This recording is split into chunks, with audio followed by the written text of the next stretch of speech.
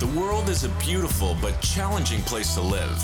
And let's face it, life hits hard sometimes. So if you find your hopes and dreams and mental well-being needs a boost, you're tuned into the right podcast. Welcome to Inspire Us with your host, J. Paul Nadeau, a former hostage negotiator turned motivational speaker and acclaimed author of Take Control of Your Life. And now, here's your host, J. Paul Nadeau.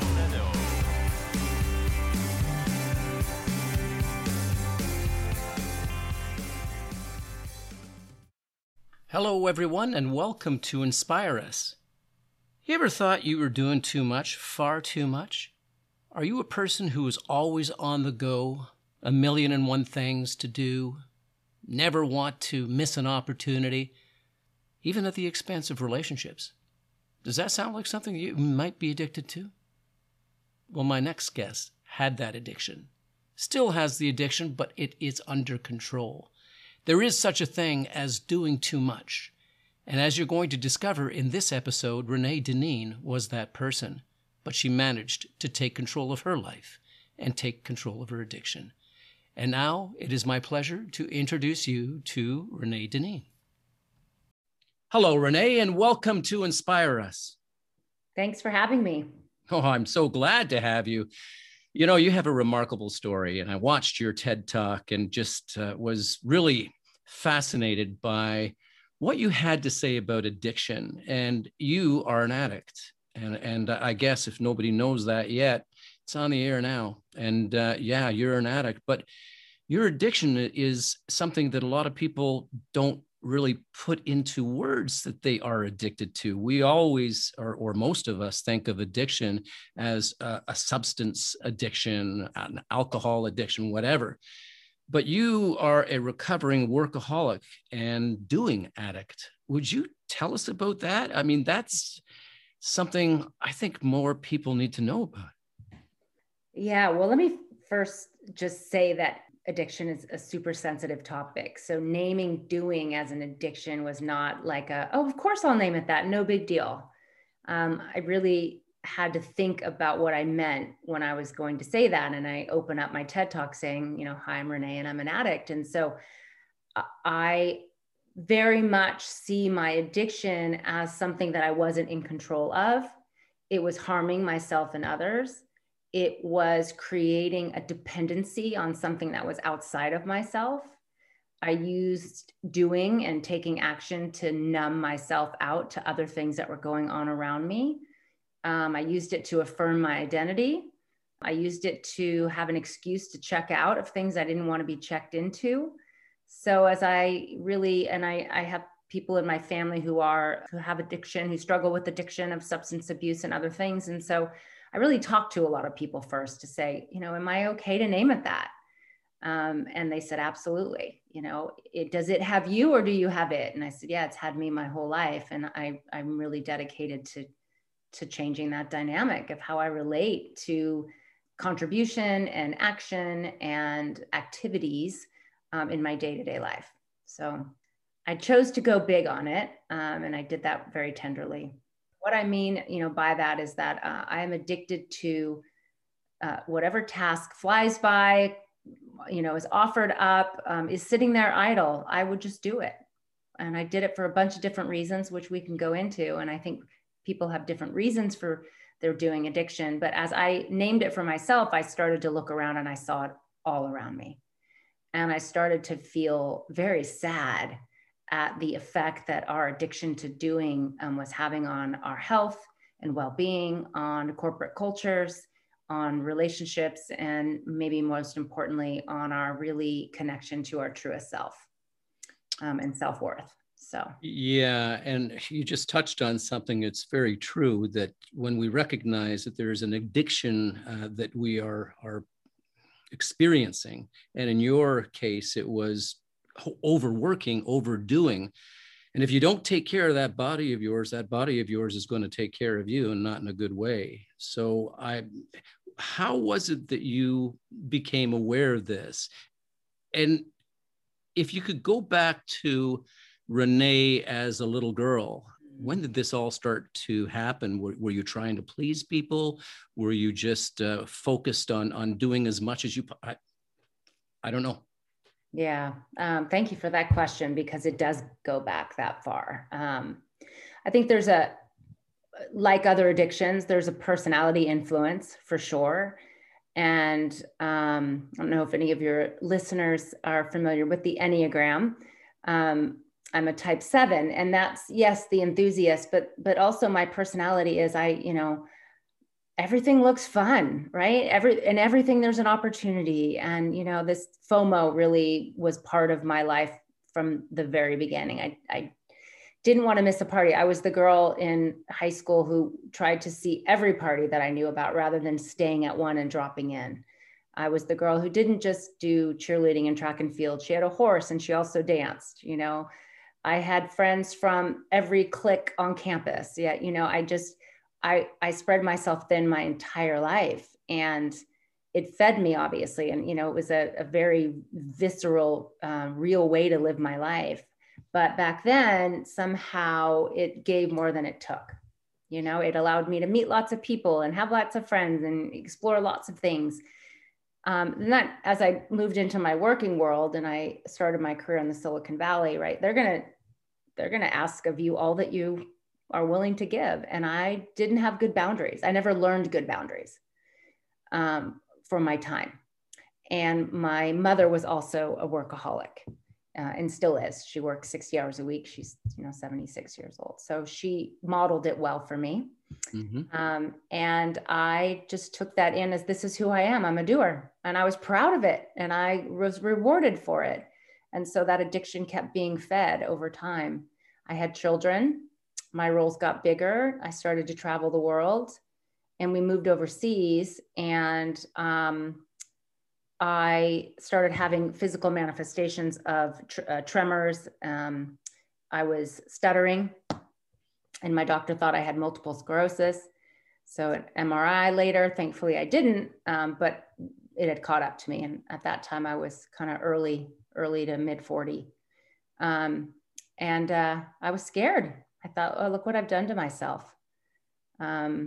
Mm-hmm. So that was kind of the bigger wake up call, but there were lots of small ones, sitting at the dinner table on my phone, my kids looking at me and I didn't even notice, or just missing things, or just having just a low patience threshold, because I was just so packed and so overcommitted. And so finally I thought, oh my God, my kids at this time now, I guess we're about 7 and 9. I was like, I don't want to live like this anymore. I'm doing kind of what my mom did to me, and I resented her for.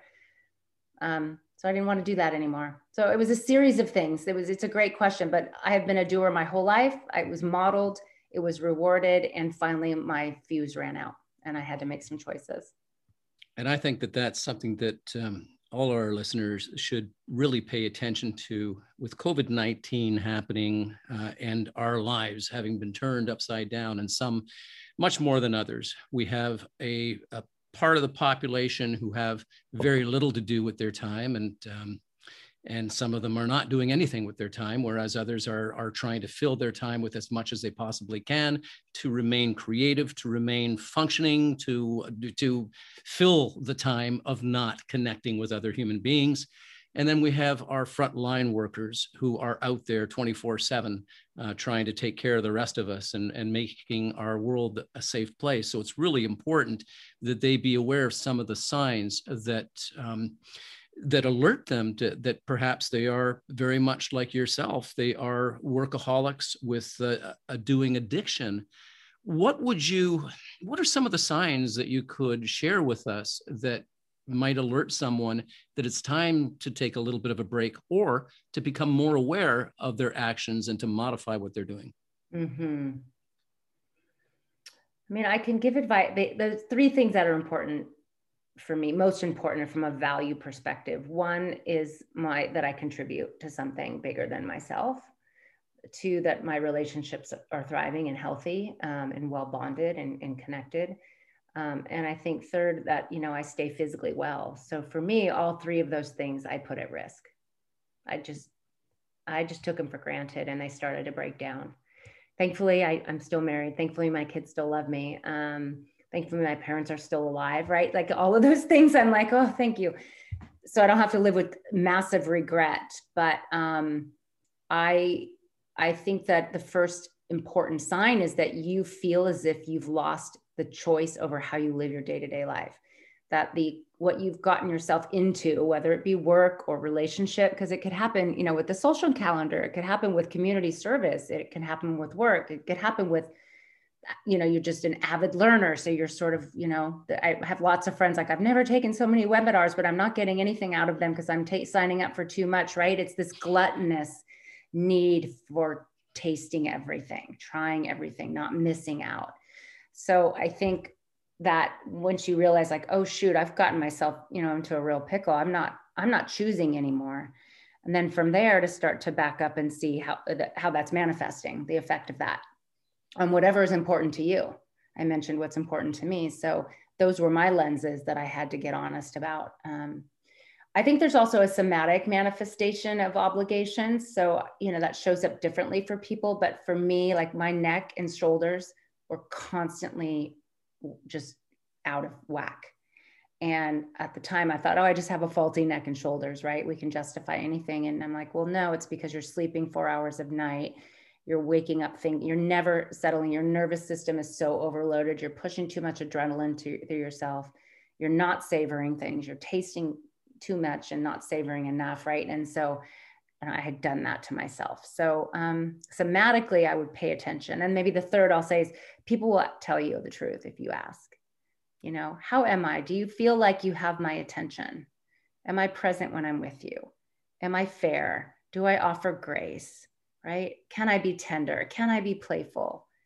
And most of the answers to those questions for me 5, 6, 7 years ago were once in a while. And yet they were really a part of me. And I had turned the volume down on a lot of those qualities about myself over time that I'd almost forgotten them. So, Renee, you spoke of something that really requires us to go a little bit deeper, I think, is that not only were you harming yourself by being an overachiever or just working yourself to the bone, but the people around you were also being affected by your addiction. Mm-hmm. And fortunately, as you said, you were able to maintain those relationships and you have those great relationships now. But yeah, there's a lot of collateral damage. Yeah. That's it. Thank you for saying that. Yeah, that's it. The collateral damage, not only for yourself, and your body was, and there's something, and I've spoken to a lot of people who say that they say that your body will let you know when something's breaking down. Mm-hmm. And in your case, it was your shoulders and your neck. And that was kind of like your internal, your mind telling you, hey, wait a minute, slow down, girl, because if you don't, the rest of your body is going to break down on you and then you won't have anything to do. So I think that's a really important thing. What are some of the things that drive you now? Like you've gone, are you still an addict? Is that still part of your life, or are you driven by something different? I've definitely implemented practices to keep me sober, really. And when I say sobriety, I mean, not being so gluttonous and just, let me have more and more and more. And so for me, sobriety looks like saying no more often than I say yes. Really discerning between the must-haves and the nice-to-haves. I'm still producing, right? I'm still contributing. I would never be authentic in sending a message that says the world doesn't need your contribution, just stay home, right? Like, no, of course not. We contribute through our actions, but those actions, number one, should tell people who we are, not be the definition of who we are, right? So staying connected to and alive with, like, what I do in the world communicates to others who I am more vividly than most anything else, and staying awake to that.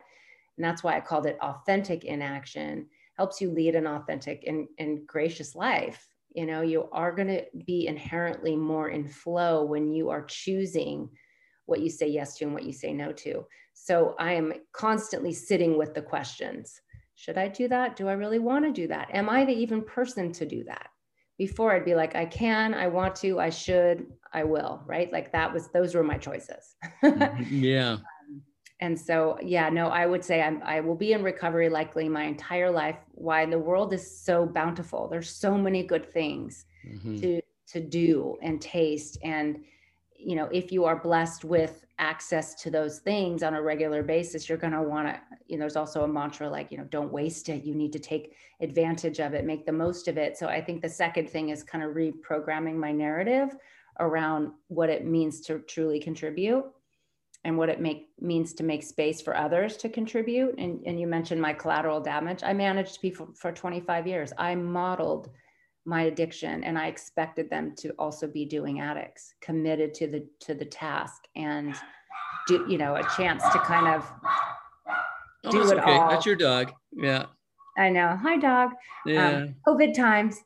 That's it. And, you know, I think I modeled that so well, and I expected that. And I imagine I indirectly but directly influence negative effects in their life. And so starting to hear those stories, and people may not tell you, you know, when you're an addict, people don't necessarily feel comfortable just you know, hey, you're drinking too much, right? That's a very hard thing to say to someone.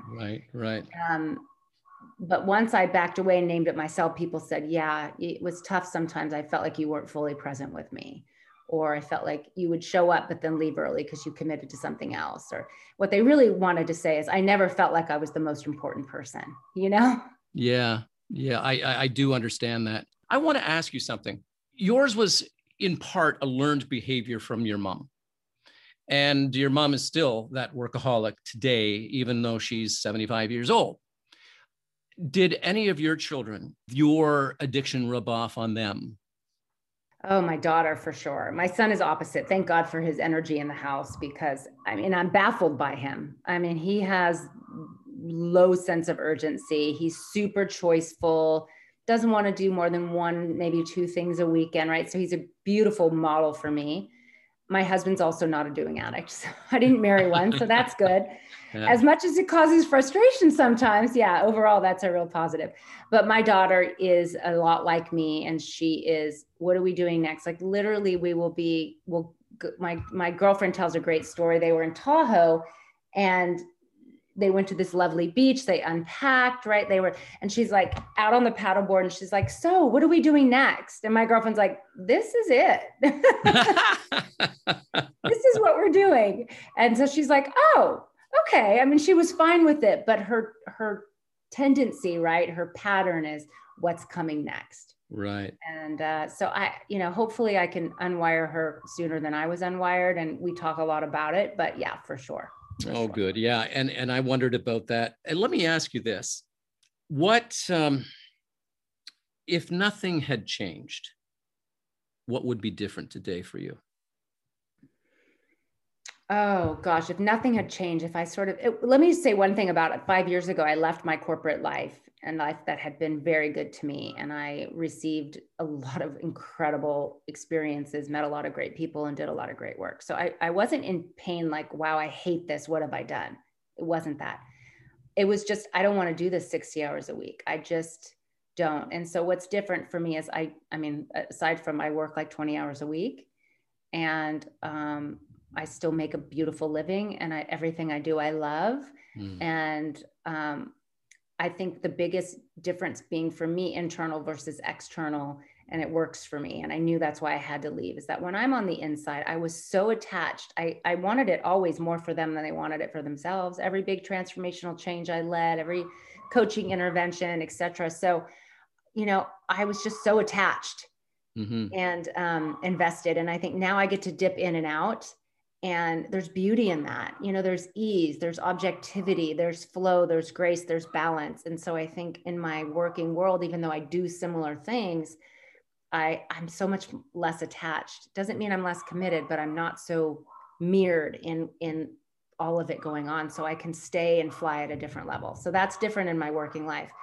I think what's different in my personal life is, and a girlfriend said this to me at dinner, who's also a very busy person. So to have another busy person say that to you, she's like, to have you available, like, oh, are you free for lunch? It's, 11 o'clock. I'm like, yeah, sure. Let's go to lunch. Or for me to call and be like, oh, I'm going on a walk. You want to go with me? Or whatever that looks like just to be accessible to people, to like have me, my person, be someone that they can spend time with without having to plan it. Feels like a big deal. And I would say the biggest is, as a parent, I settle in, watch TV shows with my kids. I take them, I enjoy, we go to carpool. I mean, they hate it because I ask so many questions. My son's always like, why do you ask so many questions? Like, I just want to know you. You know, I think what I realized, like 5 years ago, I knew my kids, but I didn't really know them and they didn't know me, and that wasn't okay. And so the biggest difference is my kids know me. Because we spend so much quality time together, and I know them on such a deep level. I get teary-eyed thinking about it because I would have missed that. I would have probably not really fully known them ever, because I would have missed this whole period of their life. Yeah. And the collateral damage to that, as we talked about a little bit earlier, focusing so much on doing so much, and then having the people around you that matter the most go unnoticed, unseen, and missing out on their important events in their lives because you're focused on just getting so much done and just helping so many other people and doing this and doing that. Yeah, sometimes we do have to take that break and just take the deep breath. Viktor Frankl, who is one of my favorite authors, he spoke about that moment between, thought and action, in which we can really seize that moment to take a deep breath and see whether we go forward or how we respond to what it is that's going on. And it sounds like you have done that. You took that deep breath in your life, and everything has kind of smoothed out for you there. And as you said, even to the point where you're starting to feel tremors and your body is starting to break down, and that's no longer happening, which is amazing.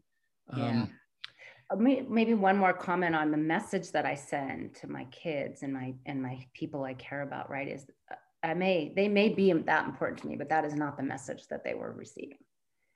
And therefore that is not what they were going to feel from me,? And so I think, as much as we can all say, of course, family is more important in relationships, it's like a kind of a biblical verse, but there goes your time, there goes your heart, And so where was I spending my time? Because it was all good stuff, but at the expense of better stuff. So I love that comment, and it's a beautiful comment. Now, is there anything that you could share to our listeners who may be experiencing that overload? Is there anything that you could tell them that might give them a little bit of comfort in these difficult times? I mean, if you're resonating at all with this conversation, and if you listen to my TED Talk, I kind of lay out 5 types of doers, and the practice is authentic inaction. It could be a second, it could be a year, right? Where we sit in action long enough to take the right action. So I would say, even stepping into this addiction as a journey, and being willing to name it as such, there is a certain authentic inaction that needs to happen. Like, is this the right time to really shift the course of my day-to-day life?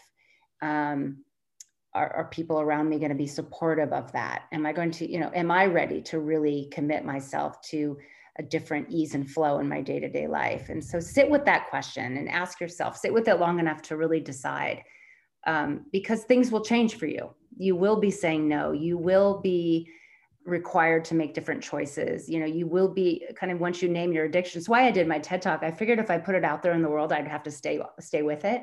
So know that you can and will cross that bridge where your life is again your own, and it's a worthy journey to take. It won't happen overnight, but if you're resonating with this, I can just tell you it's a worthy journey, and it will give a lot more than it takes, and it won't be easy, but it'll be worth it. Thank you.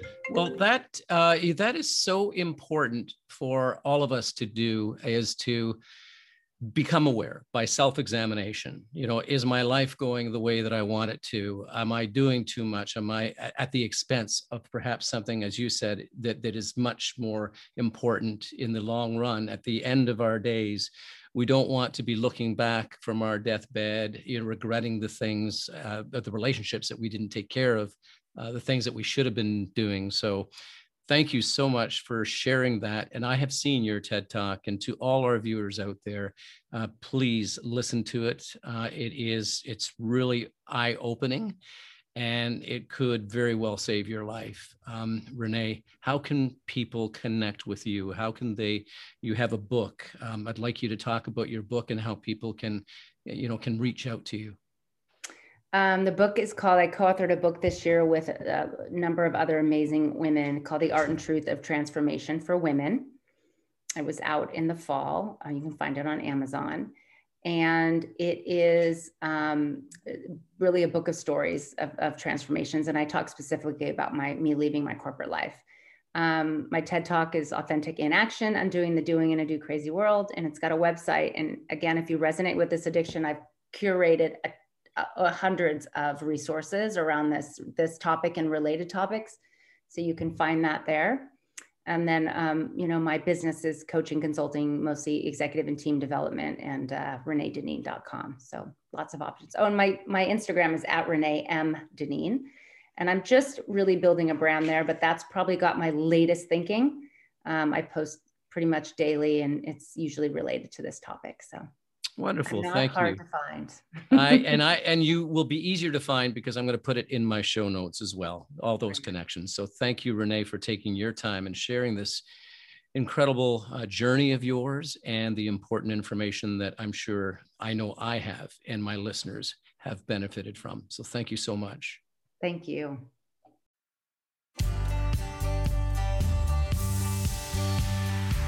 Thanks for listening. Tune in next week for another insightful episode. If you haven't already, hit the subscribe button and leave your comments. For more information, check out our website at www.inspireus.ca. Remember, it's not what happens to us that matters most. It's how we respond to what happens to us that does. Stay strong and resilient.